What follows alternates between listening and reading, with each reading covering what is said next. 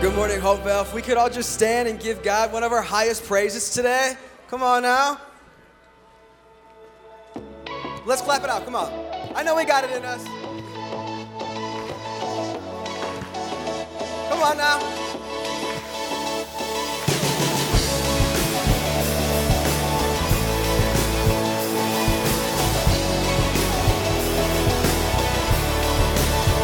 This is the day that you have made.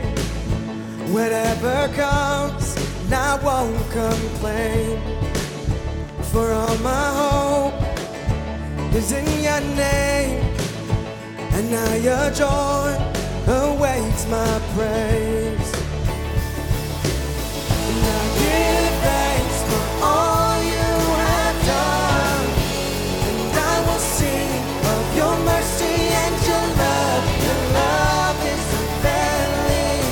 Lord, I am grateful. Let's clap it out. Come on.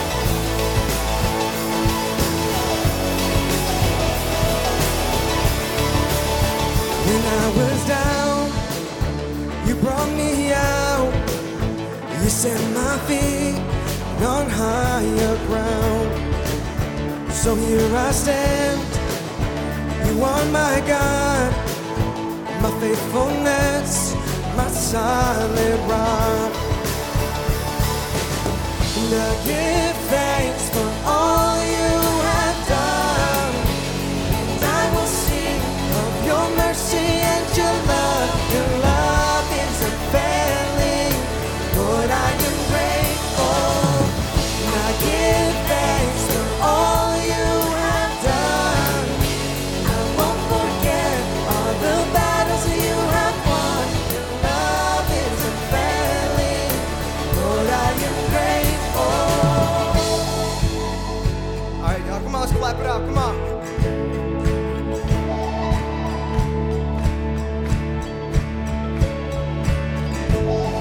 As we lift our hands, our heavens open, heavens open. So let our lives declare the love our God has spoken over us. And as we lift our hands, our heavens open, heavens open.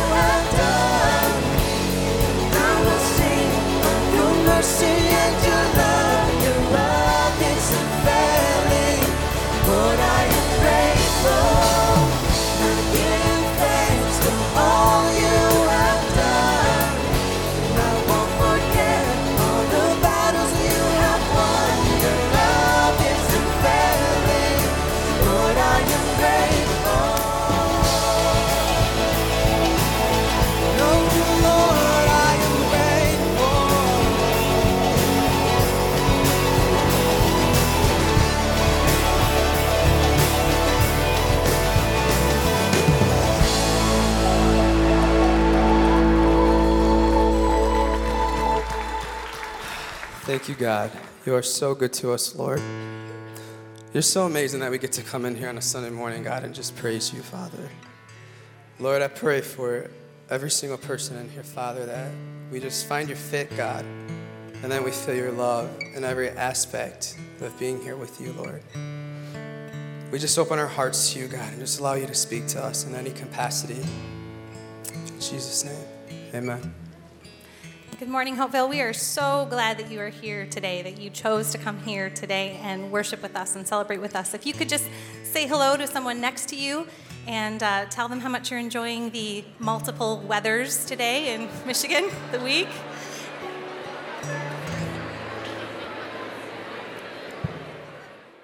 Well, you can go ahead and have a seat. Good morning. Great to be with you as we gather for worship and express our thanks and gratitude for God. I'm joined on stage with Adam Harbaugh, who is our outreach pastor, and two very special guests, Robert and Diane Rucker, who are longtime outreach partners with us.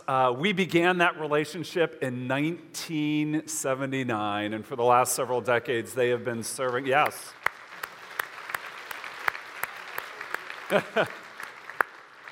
Unbelievable. And, today is about celebrating their decades of service with a ministry called Wycliffe Bible Translators, whose heart is to get the written scriptures into the hands of Bible-less people all over the globe. And to get a glimpse of much of their service, which was in Papua New Guinea, we have a short video that we'd like to show you of just how God has used them through the years to impact people with the power of God's love and His Word. Let's take a look.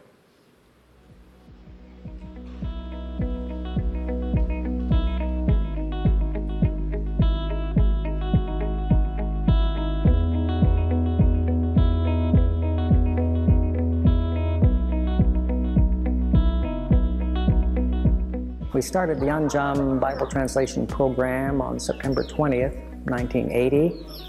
Diane and I moved into the village on that day and started living among the people and learning the language. And it was in 2001 that the whole New Testament was completed. In 2012, we decided to do a revision. And then today, in 2015, we're dedicating it. Sem Kenium come down one and start thinking blow. Arim. Manu salori, mas arim tasum na mas kisim top longkot or life long. Now long this la 14 August, me bla bring him this la tupla one time.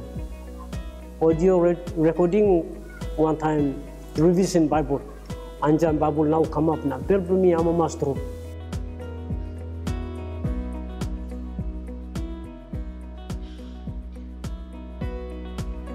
We've seen a new generation come up since we first started, and there was a fellow who came to our house when he was just a little boy, and we were handing out T-shirts, and if he could memorize 10 Bible verses in the Anjam New Testament, he would get a T-shirt.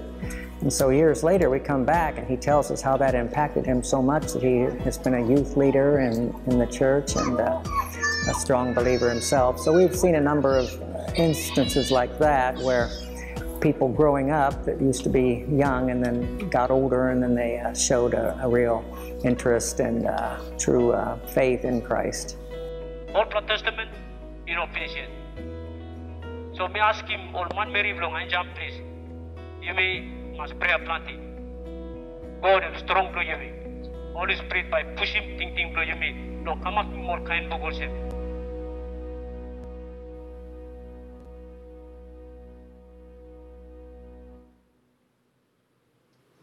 Woo. Amazing. Well, hey, Robert and Diane, it's great to have you both here this morning. And I'm sure we could spend hours picking their brain about all their experiences over the years. But one of the things from that video that stood out to me was just the range of dates. 1980 to 2001 is when you completed the New Testament. And so this is a ministry that really you were in it for the long haul, because there were 17 years beyond that. And so what was it about Bible translation that really piqued your interest, and how did God use that in your lives of service?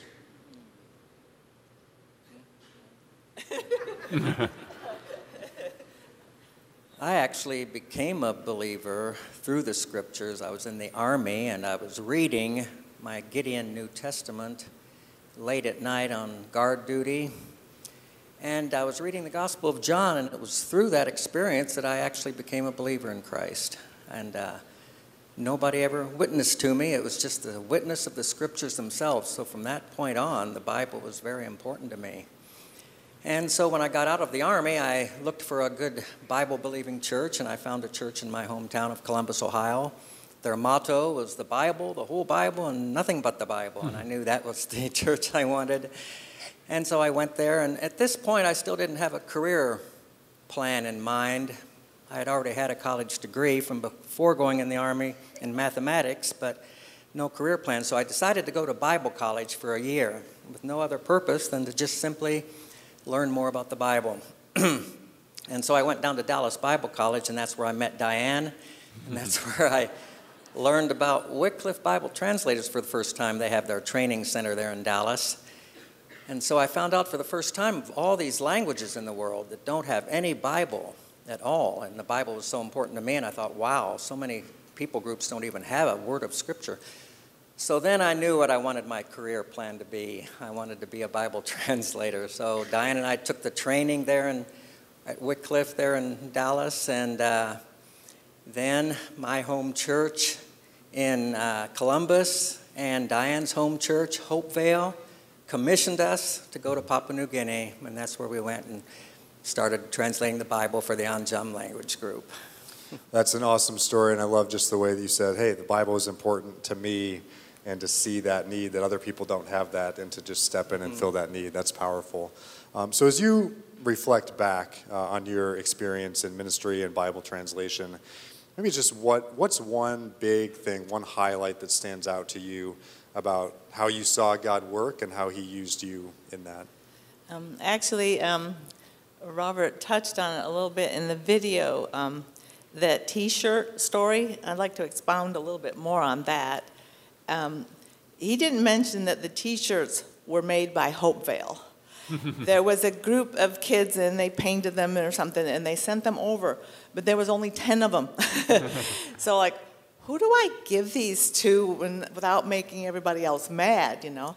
So we said, okay, they're going to have to earn the T-shirts by memorizing Bible verses. And so we printed different Bible verses out on different cards, and people came to the house and got the cards, and then they'd come back when they felt like they had the verse, and occasionally we sent them away and said, work on it some more. And so there was this one boy that came to the house, and he said his verse, and I said to him, Di ino gate segi atam, ino areate, which is don't just put it in your head, put it in your heart. And then years later, in 2005, I went back with Grace and her fiance to visit the village, and we happened to run into that boy, and he told me he remembered how much that meant to him, that I said, don't just put it in your head, put it in your heart, and that's when he came to Christ.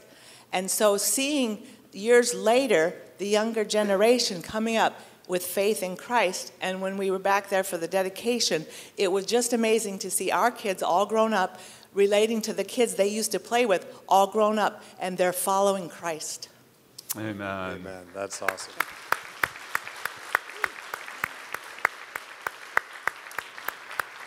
It's one of those things, I'm sure there are countless more stories of how God used his word, and as you work to translate it in the lives of people. And so, we're just really grateful for the opportunity that we've had to partner with you guys over the decades. And again, just thanks for being here this morning. And we'd just like to close our time in prayer for you guys this morning. So as a church, let's just do that together.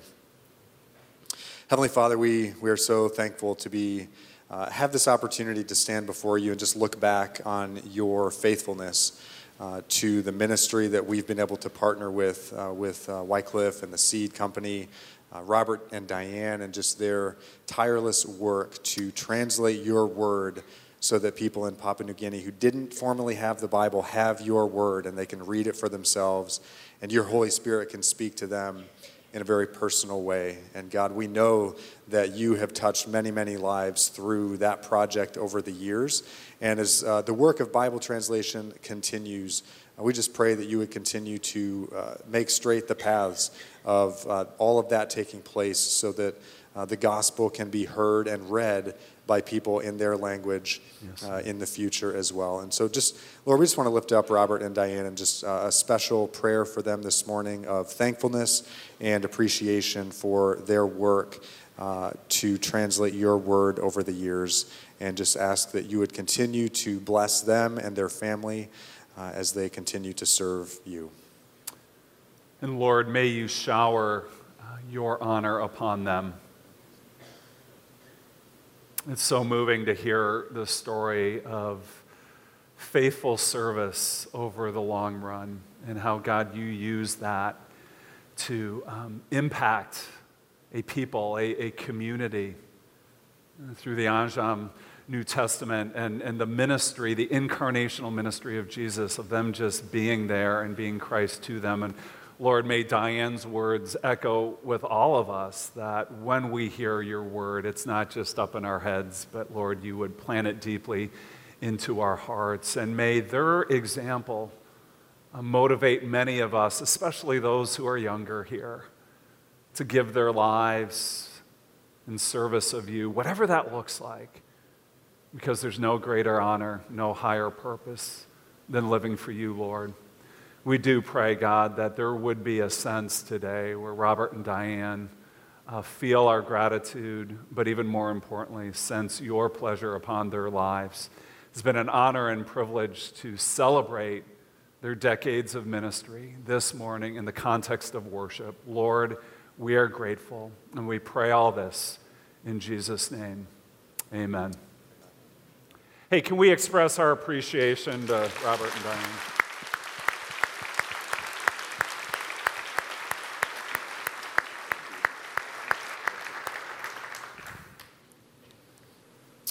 Well, a couple quick announcements as we continue this morning. When you came in this morning, and you should have found a card on your seat called My Community.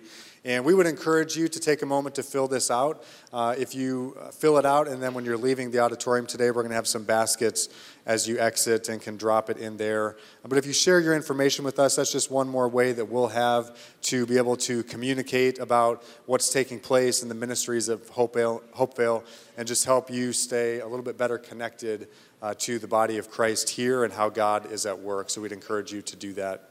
And also on November 2nd, which is a Friday night, we're going to have a church-wide, Bay City and Saginaw night of worship right here in the Saginaw Auditorium. And so we would encourage you to come out. We're really looking forward to that night, just being all together and being able to praise and worship our God together. So we hope you can make it for that.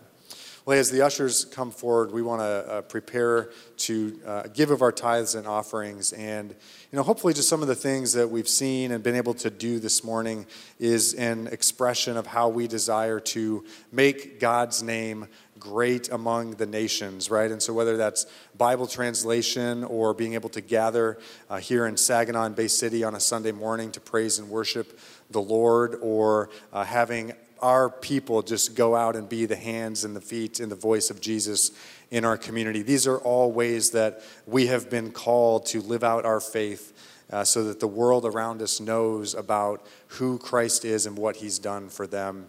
And so that's just a small snapshot of what we're giving towards so that God's word would be made known and people would be able to give their lives to their Savior in response to that. So with that in mind, let's go to the Lord in prayer as we prepare to give. Let's pray.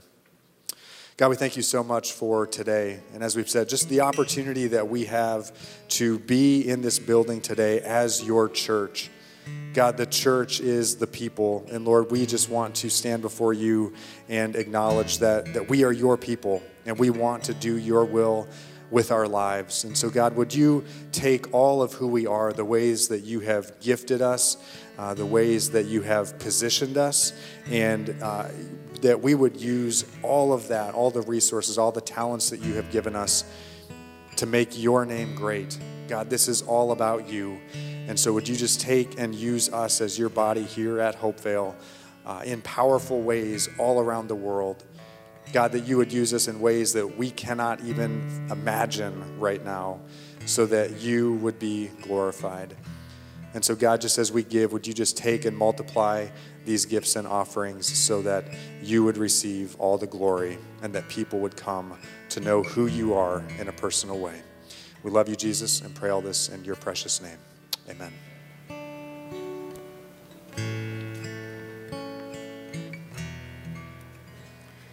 You can remain seated as we continue in worship and continue in offering. We're going to sing a song that we've done a few times already here called Jesus I Come. And every time I listen to it, I find myself sort of connecting with a different verse, with a different line. And so I know we all come here and we're all in different places and there's different things going on. And so I just hope as you listen and as you worship, maybe there'll be something that will really connect with you in a different way today.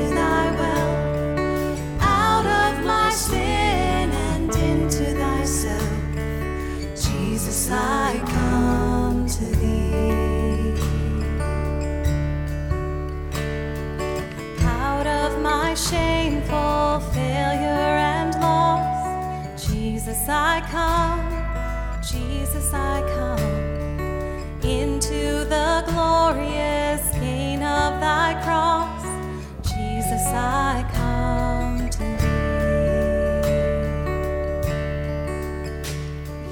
Out of the sorrows and into thy bones, out of life's storms and into thy calm, out of distress into jubilant song, Jesus, I come to thee.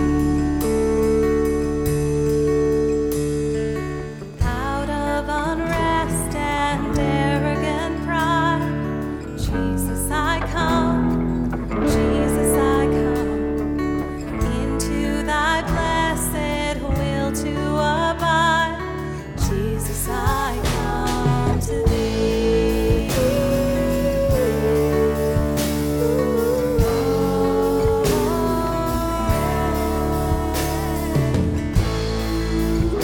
Would you please stand and join us and continue to worship?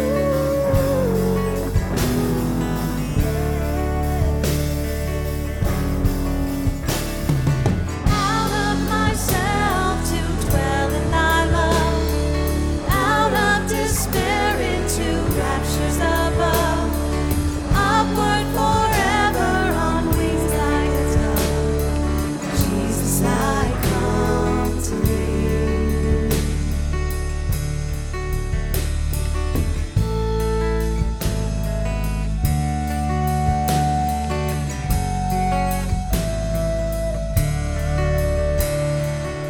Out of the fear and dread of the tomb, Jesus, I come, Jesus, I come, into the joy and light of thy home, Jesus, I come to thee.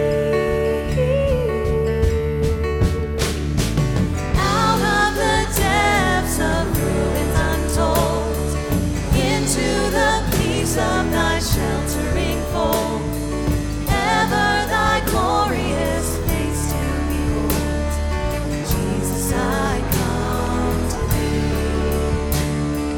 Jesus, I come to thee. Jesus, I come.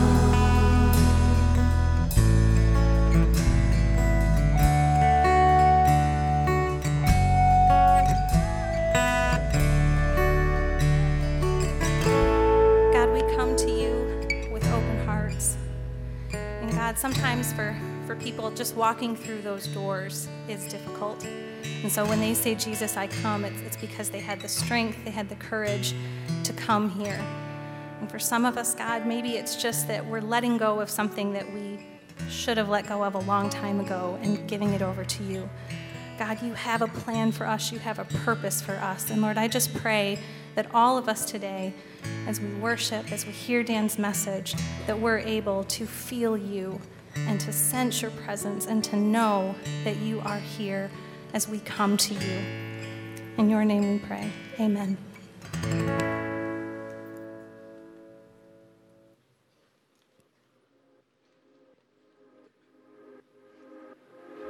I definitely felt the Holy Spirit tug at my heart.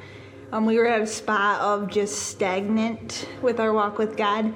And we had been praying for a while that we needed to be stretched and be out of our comfort zone. And so we prayed about it and started going to some of the services. Felt like it was the next step. They just said, sign up for what you think you can do. And we just said, hey, I think I can do this and you can do this, so let's put our names down. Yeah, honestly, we had no idea where we would end up. And basically we're like, okay, where are their needs? Nathan's like, let's just give it a shot. So I talked to kids ministry and they found a spot in the welcome because I like to greet people, I like to talk. It was the perfect fit, and now I love serving each Sunday. I have fun doing it, or I make it fun for me. I mean, people, they're the first person you see, you wave, you smile. It's nice working with the other people on the team, so I'd say like teamwork or camaraderie. I would say connection, not only with the families walking in, but also with the people you serve. That was huge for me. I definitely believe we would just come and go. And you don't necessarily grow, or we didn't grow deeply each week when you don't have that connection with people. It's really a church family, and that's what we were striving for. He knew in challenging us to take that step that it would definitely grow us in ways that we couldn't imagine. Yeah, I've always been a believer. Sitting comfortable will never experience growth. And stepping out in our comfort is where God, you need God. And we are more dependent on Him when we're uncomfortable. Jump in. Yeah, I'd say just do it. You can come up with as many excuses as you want, and they'll all sound valid to you. But until you do it and are stretched, that experience will outweigh any excuse that you come up with. Yeah, jump in, have fun, and just go with an open mind, open heart, and see where God leads.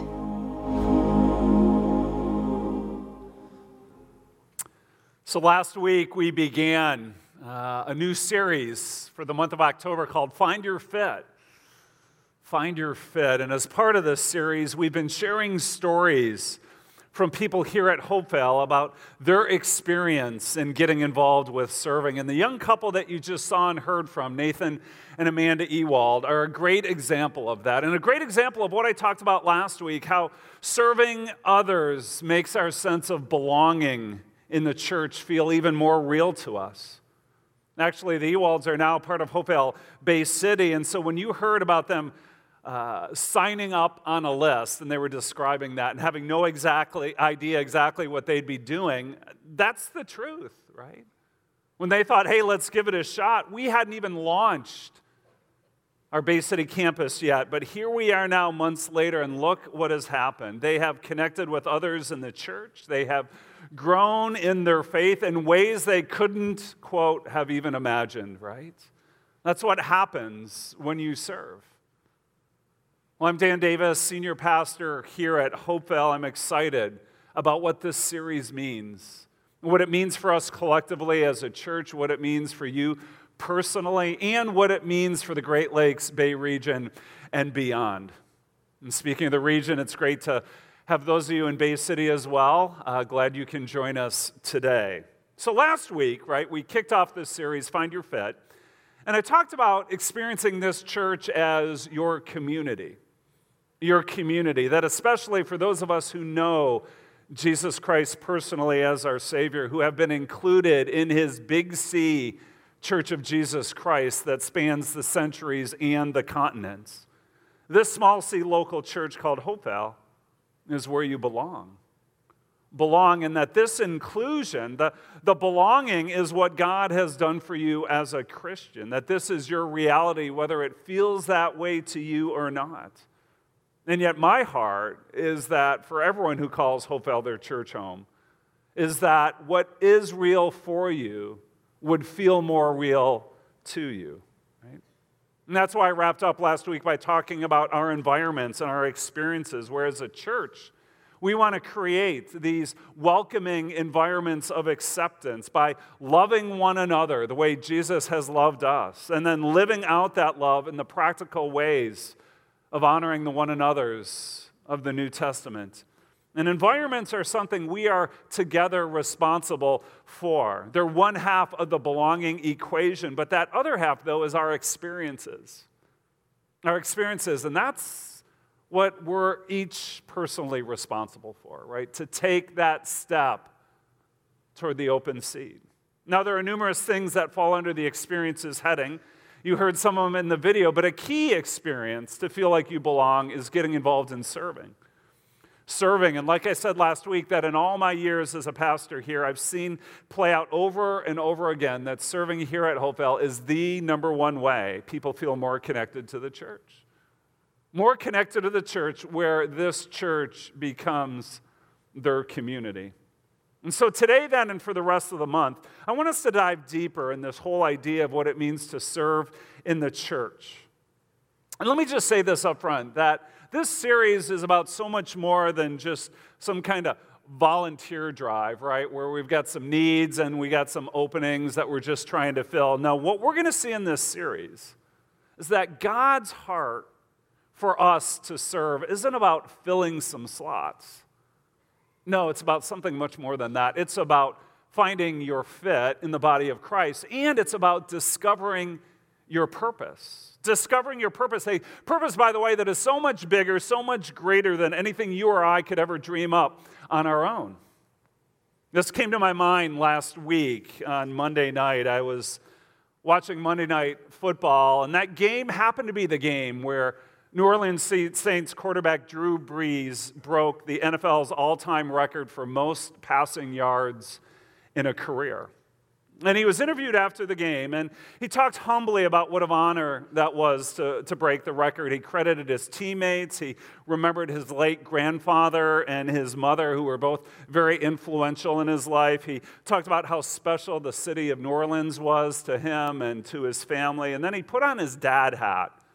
Then he told the interview what he tells his kids every night before bed, that their dreams are possible, that hard work is essential, and that, quote, God has equipped us for great works. Right there, national television, right? God has equipped us for great works.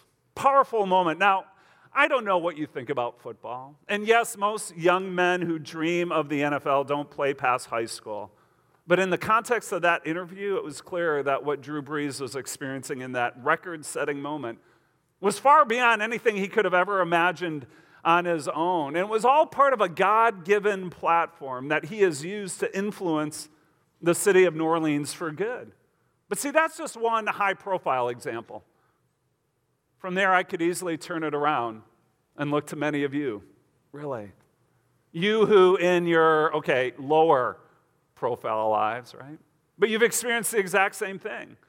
You have. It's what we heard from Nathan and Amanda today. It's what you heard from Melinda last week, that there is meaning, that there is purpose to be found when we serve God by serving others. Now, just to be clear, that's not original to me, right? I didn't make that up on my own. No, that's the message that Jesus taught, and it's the message that Jesus lived out throughout his life all the way to the cross.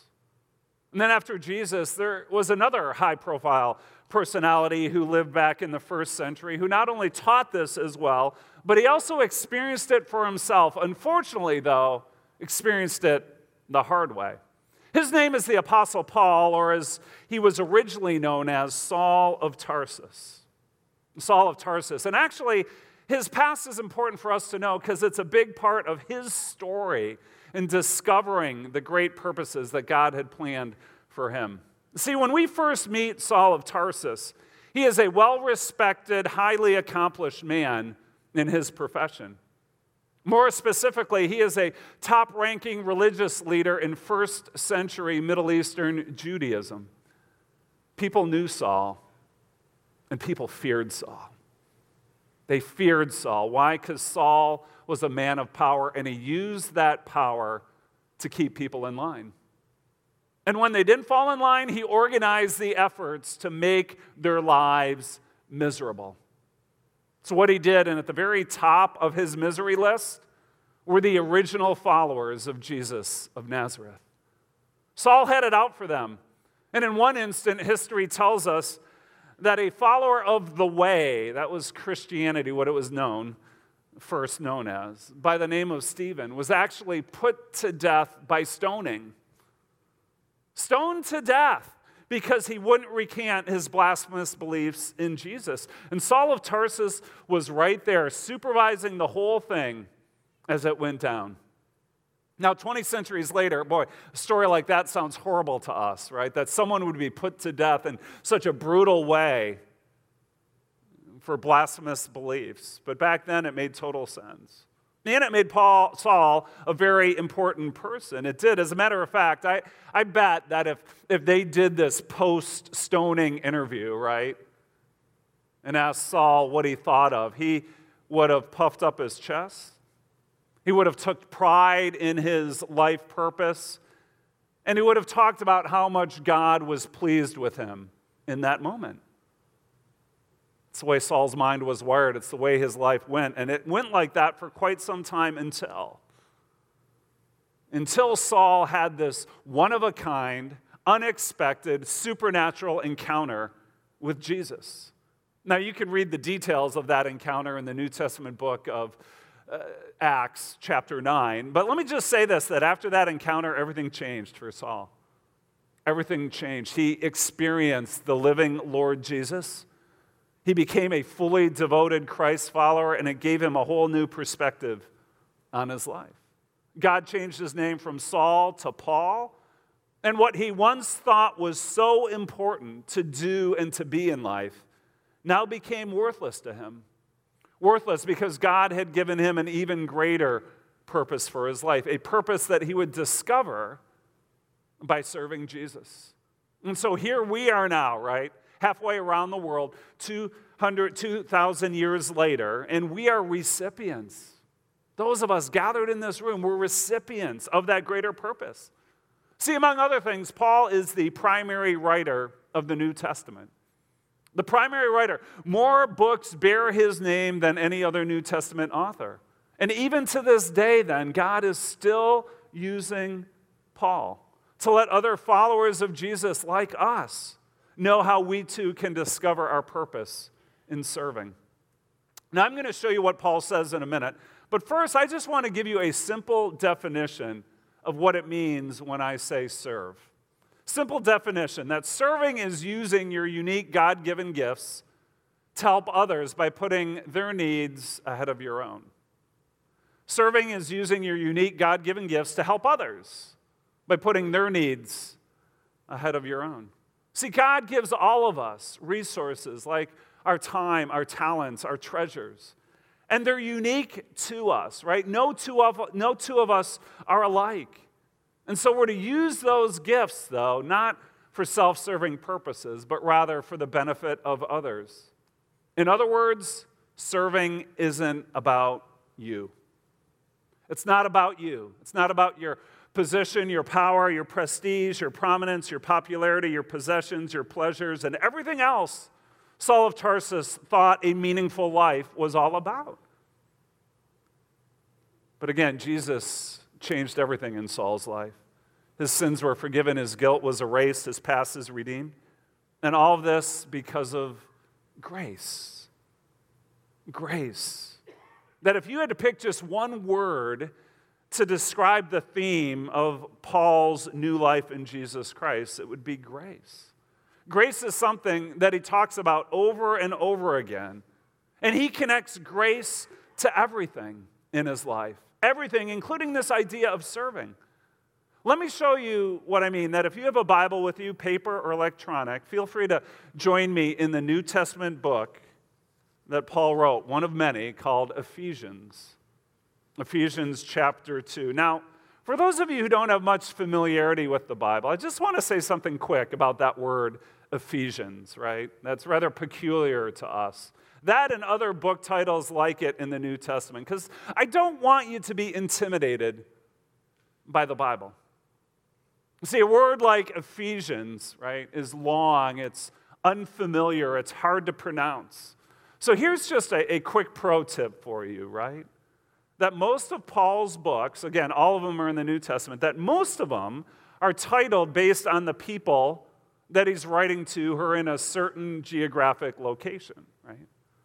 People, Christians, gathered in a certain geographic location. So Ephesians is written to Christians in a city called Ephesus. Or the book of Colossians is written to Christians gathered in a city called Colossae. Or here you go, I'm going to give you a quiz. Book of Romans was written to people in Rome, right? Right. As a matter of fact, I think if Paul lived today, he might even write a book called Michiganders or Michiganians, whichever your preference is, right? And so that's the deal with the word Ephesians and a lesson. Okay, now let's look at the passage, right? Ephesians chapter 2, verse 8, Paul writes this, "For it is by grace you have been saved through faith. It is by grace you have been saved through faith. What is that banner over Paul's life? What did I say? What was that one word? Grace. Here it is, grace. And what is grace? That grace is essentially the unearned and undeserved favor of God. Right? That was Paul's graceful life after he met Jesus. Right? But before, as Saul of Tarsus, it was graceless. See, Saul thought he had earned and deserved God's favor. He did, and that after all, he had kept all the religious rules. He had all the religious pedigree. When it came to his credentials, no one could come close to measuring up to him. Unfortunately, though, us earning, us deserving, us meriting our way to God isn't how it works with him.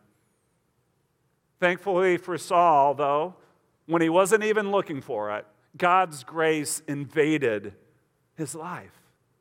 Invaded his life, and it saved him, meaning that God's grace rescued him from God's righteous judgment. It restored him back into a relationship with his Creator, the one he was always meant to enjoy. And so what was true for Paul is also true for these first century Christians from Ephesus. And guess what? It's still true for us today.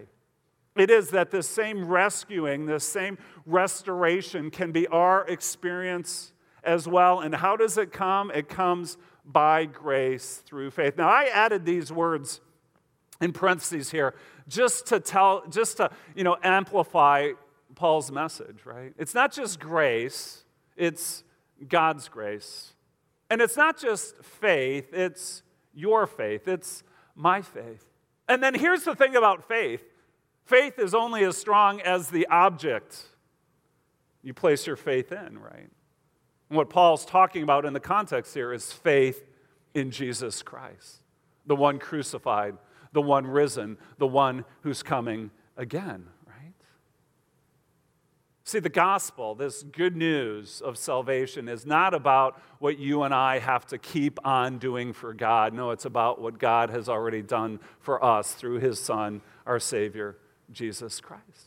That's grace. And then just in case we don't quite get it, Paul makes sure we do. So he goes on, right, the rest of this verse into the next. For it is by grace you have been saved through faith in Christ. And this is not from yourselves. Right? It is the gift of God. Grace is a gift, the unearned, undeserved favor of God. Not by works, verse 9, so that no one can boast, so that no one can take credit, so that no one can say, look at how morally impressive I am, which Paul did much of his life when he was Saul, right? Look how morally impressive I am, God. Aren't you impressed with me? That's not how it works. No, grace is the greatest gift ever. It's the greatest gift ever, but it's humbling to say that you need it. That's why no one can boast about it, because God's the only one who can pull off something like that, right? Now, one more thing about grace, and then we'll move on. As wonderful as God's grace is, it demands a response. God's grace, his goodness expressed to us through Jesus, demands a response. A response where you can either accept it or reject it, but you got to do something with it. Now, again, as a pastor in my years, I find that people reject the grace of God for one of two reasons. It's either ignorance or stubbornness, right? Ignorance says, I didn't know there was such a thing as grace. I find this with a lot of people maybe who grew up in church environments who are just trying to be good enough in keeping the rules and making sure God's not mad at them, right? But that's a total misunderstanding of who Jesus is and why he came. See, it makes sense that people don't have a grasp on grace, that ignorance is a real thing, because what else in the world resembles God's grace? Nothing, right? But here's the thing, now you know. Ephesians 2, 8 and 9, now you know. Now you know that Jesus loves you so much that he died on the cross in your place for your sins. And that through your faith, through your trust, through your wholehearted belief, reliance upon Jesus, grace can be yours to experience forever. Do not let your ignorance stand in the way between you and grace. The other obstacle, though, of stubbornness is trickier. Because if ignorance says, I didn't know, then stubbornness says, I don't need. I don't need. And maybe that's where some of you are, right? Thanks, but no thanks, God. I got this on my own, right? If that's you, I would just plead with you that you would take the humbling step to look to God and say, God, I need you. I've been trying this thing on my own. I've been trying to be good, to do good all my life, and it just blows up in my face again and again. That's God trying to tell you a message that you need His grace. And in the same way that God used drastic measures to get Saul's attention, He'll do whatever it takes to woo you to His grace as well. Humble yourself. Tell God that you need Jesus, right? Don't let your pride get in the way of keeping you from everything that your heart is longing for, right? Because in the end, it's all about grace. Grace changes everything. Everything, including your true purpose in life. And let me show you what I mean. Back to Ephesians 2. So on the heels of explaining this glorious gospel, Paul goes on to say this: for we are God's handiwork, created in Christ Jesus to do good works which God has prepared in advance for us to do. This is Paul saying what I tried to emphasize last month in our Engage series, that coming to know Jesus Christ as your Savior isn't the end of the journey, it's just the beginning. That after explaining in verse 8 and verse 9, here's how you come to experience the grace of God through faith in Jesus Christ, he's saying, now here's what you need to do with it, right? Now we are God's handiwork, created in Christ Jesus, recreated in Jesus to do good works. Now you'll notice I did a little asterisk thingy here, that when Paul says do good works, this is what he's trying to say. He's not saying do good works as in, yeah, they're all right. We kind of use the word good for sometimes mediocre, better than average, but not excellent. No. When he says that we're given a purpose of doing good works, Paul has in mind great works of goodness. Goodness, releasing goodness, beauty, joy, love into the lives of other people by serving them. That's your purpose. It's a purpose that God has planned out, Paul says, way in advance, for you to discover with every step of faith you take. Your experiences, and not only that, but that purpose that God gives to you is unique to you. Your unique God-given gifts. Remember that definition for serving earlier? That's what Paul's getting at here, and I love how creative he is when he says that we are God's handiwork.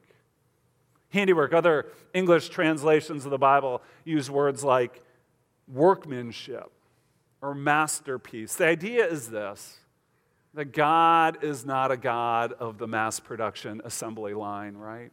Where we're all these interchangeable, indistinguishable parts. No, God is so much more personal and artistic than that. That God gives every one of us unique gifts, talents, personalities, temperaments, backgrounds, and experiences both good and bad. You are God's unique handiwork in Christ, and because of that, He gives you a special purpose to serve. All fueled out of this graceful relationship. So what's the definition for serving again? Serving is using your unique God-given gifts to help others by putting their needs ahead of your own. This is what it means to serve, and for the rest of this series, we're going to just go hard after what that means in your life and the process of discovering how and where we should uniquely serve. So that's where we're going to go. For now, let me just say this, that in addition to our Sunday morning services, we're also going to do a special Sunday night experience in a couple weeks at a Sunday night spotlight called Spiritual Gifts and Your Fit. Spiritual Gifts and Your Fit. It's a 90-minute gathering, October 28th, Sunday, right here, 6 p.m. Pastor Steve, Pastor Ken, and I are going to lead an interactive teaching time where we're going to chase hard after this stuff and really make it personal for you. I'm going to talk more about this next Sunday. I just wanted to plant the seed with you right now. Okay, Sunday, October 28th, 6 p.m., Saginaw Worship Auditorium. And this is for both campuses, by the way, right? So that's what we're going to do. Now, before we learn more about Discovery, though, next Sunday, there's one final aspect, okay? One final aspect about your unique God-given serving purpose that I want to touch on because this is so foundational to the whole concept of serving and helping others, right? Get this right and great things will happen. Get this wrong and incredible messes will be made, right? Incredible messes, both in your life and the lives of others. And the foundation that I'm talking about is this: our motives in serving other people. The foundation of our motives in serving other people. Now, if we have a really good handle on grace, right? We have a really good handle on all that Paul taught us in Ephesians chapter 2, then what I'm going to say about our motives should come naturally to us. It really should. Unfortunately, though, when it comes to our own day-to-day experiences, we don't always really have a good handle on grace, do we? Or more importantly, we don't always let grace get a really good handle on us. So why do our motives matter? Well, overall, I think we can have 3 different motivations when it comes to serving and helping others. 3 different motivations, but 2 of them miss the mark completely. They miss the mark because they miss the grace. Now, the first of these 2 wrong motives for serving is this: guilt. Guilt. Sad but true, a guilt-based motivation for serving is where a lot of religious people live and get it wrong. I bet that if we took the time right here and I gave you a couple minutes to think about someone in your life, I bet we all could identify a name, a face, a life, a story of someone that we know who's driven by guilt-based motivation, right? They help others because they're haunted by the fear that they're not quite doing enough for God to win them over, to earn His favor. That they live in this constant state of uncertainty, of anxiety and insecurity, wondering whether or not God is pleased or angry with them. Now, here's what's tricky, okay? Guilt-based servers are some of the hardest working, the most admirable people you know. They are, because they get a lot done. They're very driven, but that makes sense, doesn't it? Why? Because they serve as if their life depends on it. They serve as if their soul depends on it. But guilt, trying to keep God from not being mad at us, is not the motivation for serving that grace requires. Completely misses the essence of grace. Now, I'm not saying I can speak for God, but my guess is that, and if we fall into this trait, that those of us who serve out of a guilt-based motivation, that it makes the heart of God sad. It makes Him sad. You can almost hear God saying, "Why are you doing all this? Why are you so hard on yourself? Don't you know that my grace has erased all your guilt? That what my Son did for you, the cross and the empty tomb, we've taken care of that. Your guilt is gone. You're free." Because grace says that there's nothing you could do that would make God love you anymore, and grace says that there's nothing you could do that would make God love you any less. It's never been about your performance. No, it's always been about Jesus' finished work. So don't serve out of guilt. And by the way, that's not just with God, that's also with people, right? People who guilt you into serving somewhere and that you need to keep doing more and more and more because that's what, quote unquote, good Christians are supposed to do, and clearly you're not doing enough, right? No, that's not how it works. Now, there is a place, right? There is a place for loving challenges in the context of a trusted relationship, right? It's okay if we, in love, step on each other's toes once and again, but manipulation, intimidation, trying to use guilt to get other people to serve, that's not the way it works. It completely misses the mark of grace, right? So make sure that your motivation for serving is not one of guilt. Same goes for this second wrong motivation for serving, and that's greed. Greed. People who serve with a greed-based motivation are those looking to get something out of it. It's much like the Pharisees in Jesus' day, who did all the right things for all the wrong reasons. And even us Christians can fall prey to this, right? Where after we're done serving and helping other people, it's like we're sticking out our hand to God and telling him, okay, God, where's the blessing? Okay, God, where's the payback? Look at all the hard work and selfless work I did for you. Now, where's the blessing? As a matter of fact, this is what shipwrecks a lot of Christians in their faith. Because in the midst of trying to do all these good deeds, some tragedy hits their life, right? Loss of a job, loss of a marriage, loss of a loved one. And they can't believe that God would let something like that happen to them after all they've done for him, right? That's greed. That's serving out of greed. That's serving just in the blessing. Now, I'm not trying to make light of anyone's suffering, right? And I know there are times that we can feel, right? Life gets so hard, we can feel like we're generally abandoned by God. But listen, if you're just in the serving game for the stuff, for the blessings, as you define a blessing, as you put, God, you better come through on my terms, then I think you're in an even worse place than the person who serves out of a guilt-based motivation. Because if guilt-based serving makes the heart of God sad, I think greed makes the heart of God mad. I really do. It goes back to this whole idea of idolatry, of loving the gifts more than the giver, of loving the blessings more than the blesser. I mean, really, think about your own life, right? Think about times when you've been a giver. Have you ever been on that side of the equation, right, where you kind of feel used and abused and like, wait, did you just do it for the stuff and the reward? It's so gross. And by the way, just so you know, no one ever does that to God and gets away with it, right? Now, greed is way off, and greed-based, wanting the blessing, wanting God to pay you back or come through for you because you're serving him, that too is the complete opposite of grace. So there's only one proper motivation, the third motivation that's rooted in grace, right? It's not guilt, it's not greed, it's gratitude.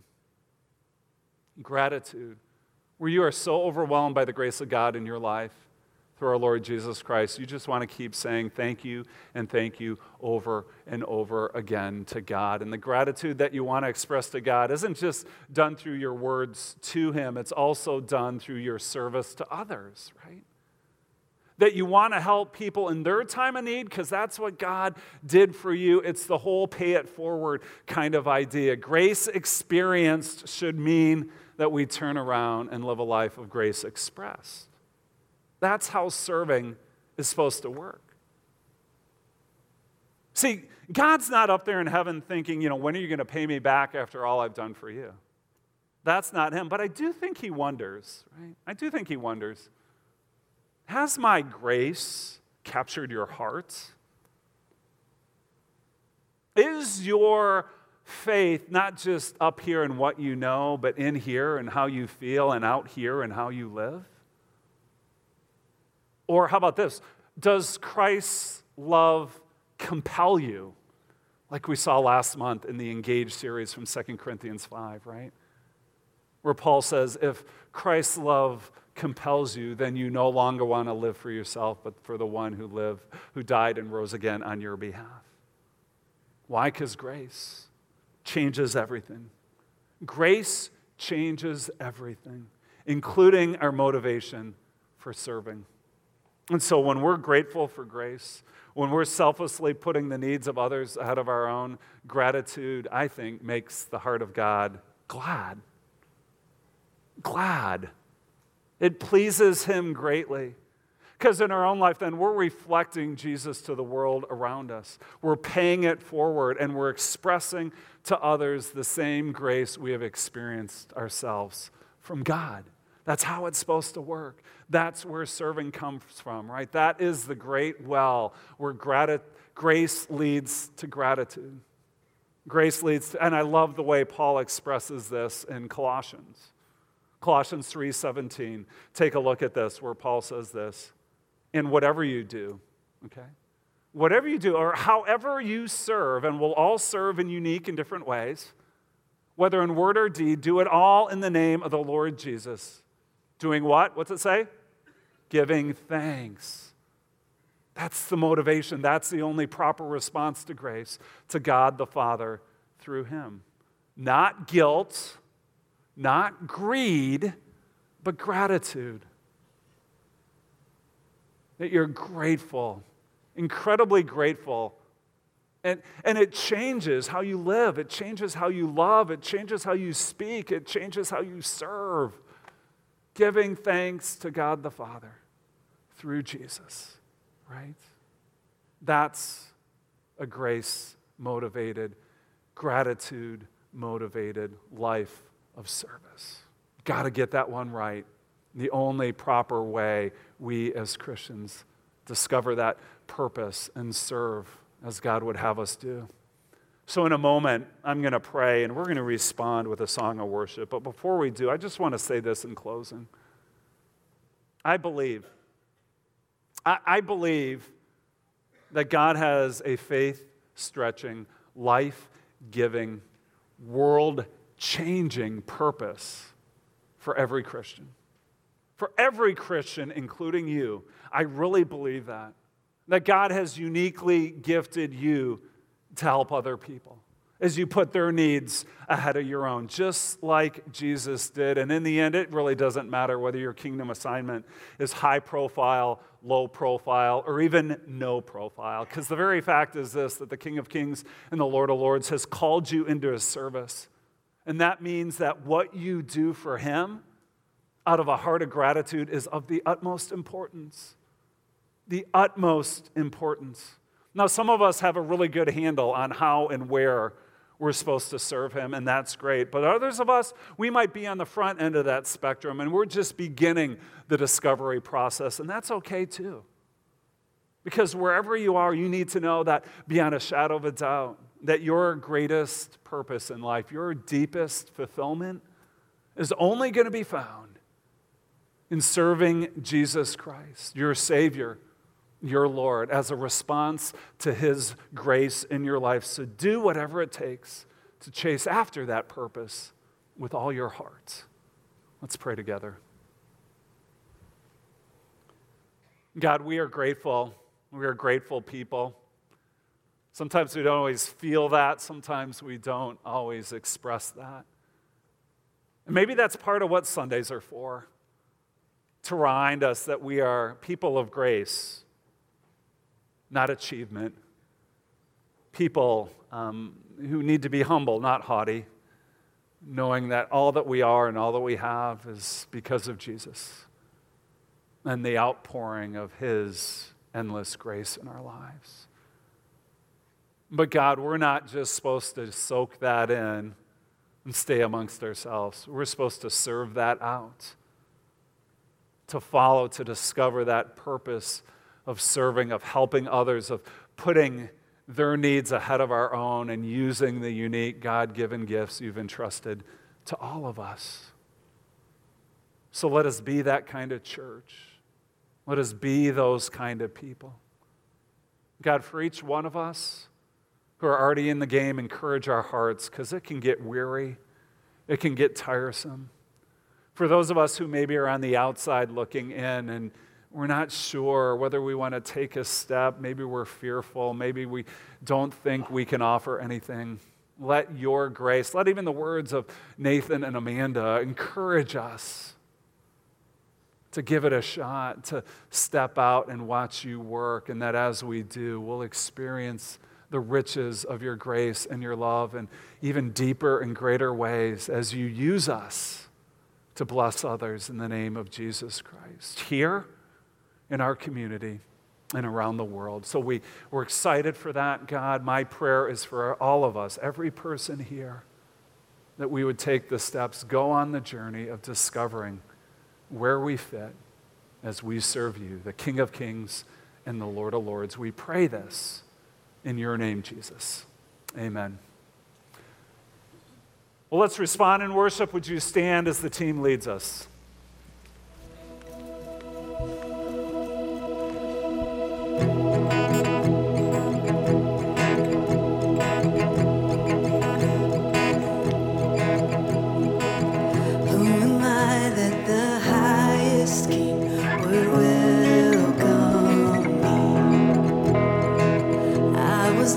But he brought me into his love for me.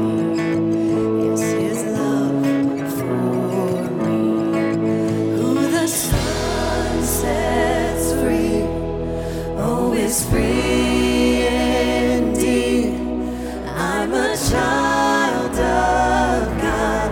Yes, I am. Free at last. Ransom, his grace runs deep.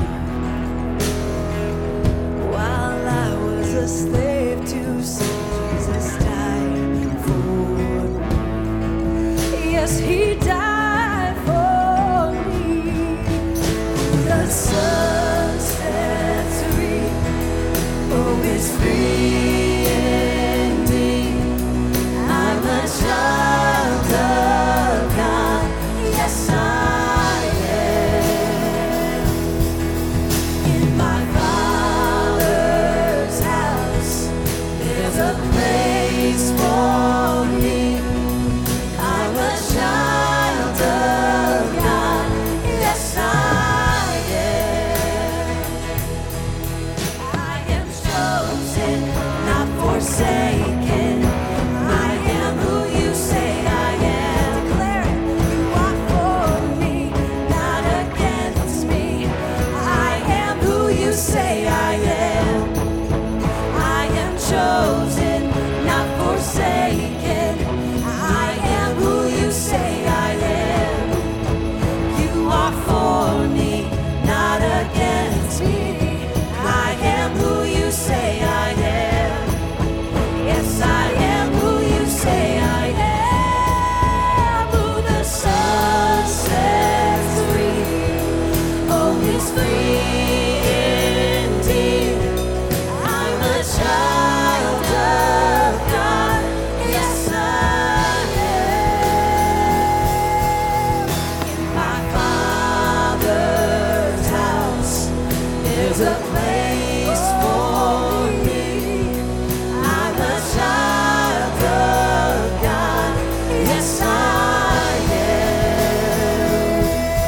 Oh, the overwhelming, never-ending, reckless love of God. Oh, it chases me down, fights till I found me tonight. I couldn't earn it, and I don't deserve it. Still, you give yourself away. Oh, the overwhelming, never-ending, reckless love of God. Yeah.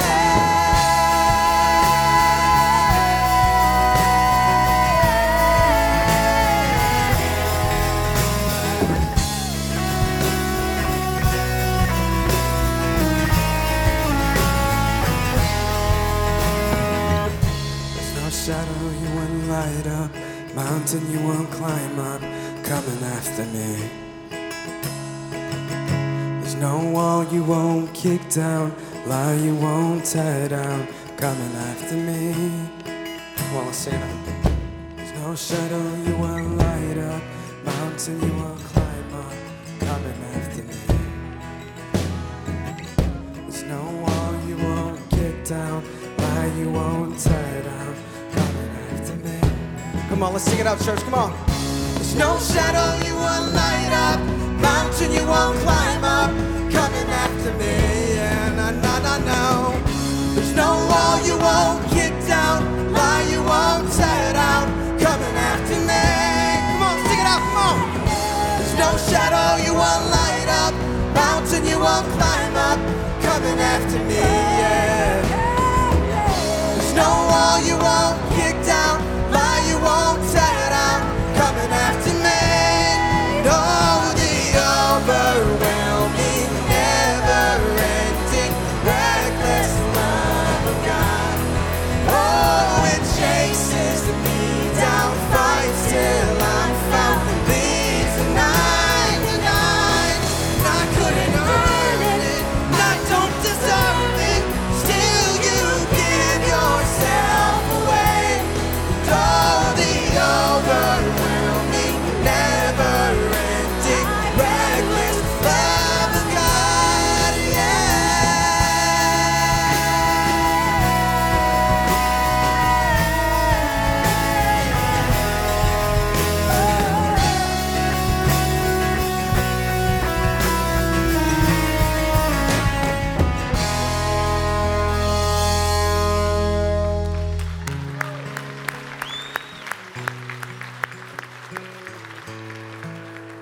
That right there is an anthem of grace. And grace says that your identity, that who you are is who God says you are. Not the people around you, not your critics, not your fears, your insecurity. No, it's what grace says who you are. And what does grace say? Grace says that you are God's handiwork. You are God's masterpiece. You are God's workmanship. And you have a purpose because you are created to do these remarkable works of goodness in Jesus Christ.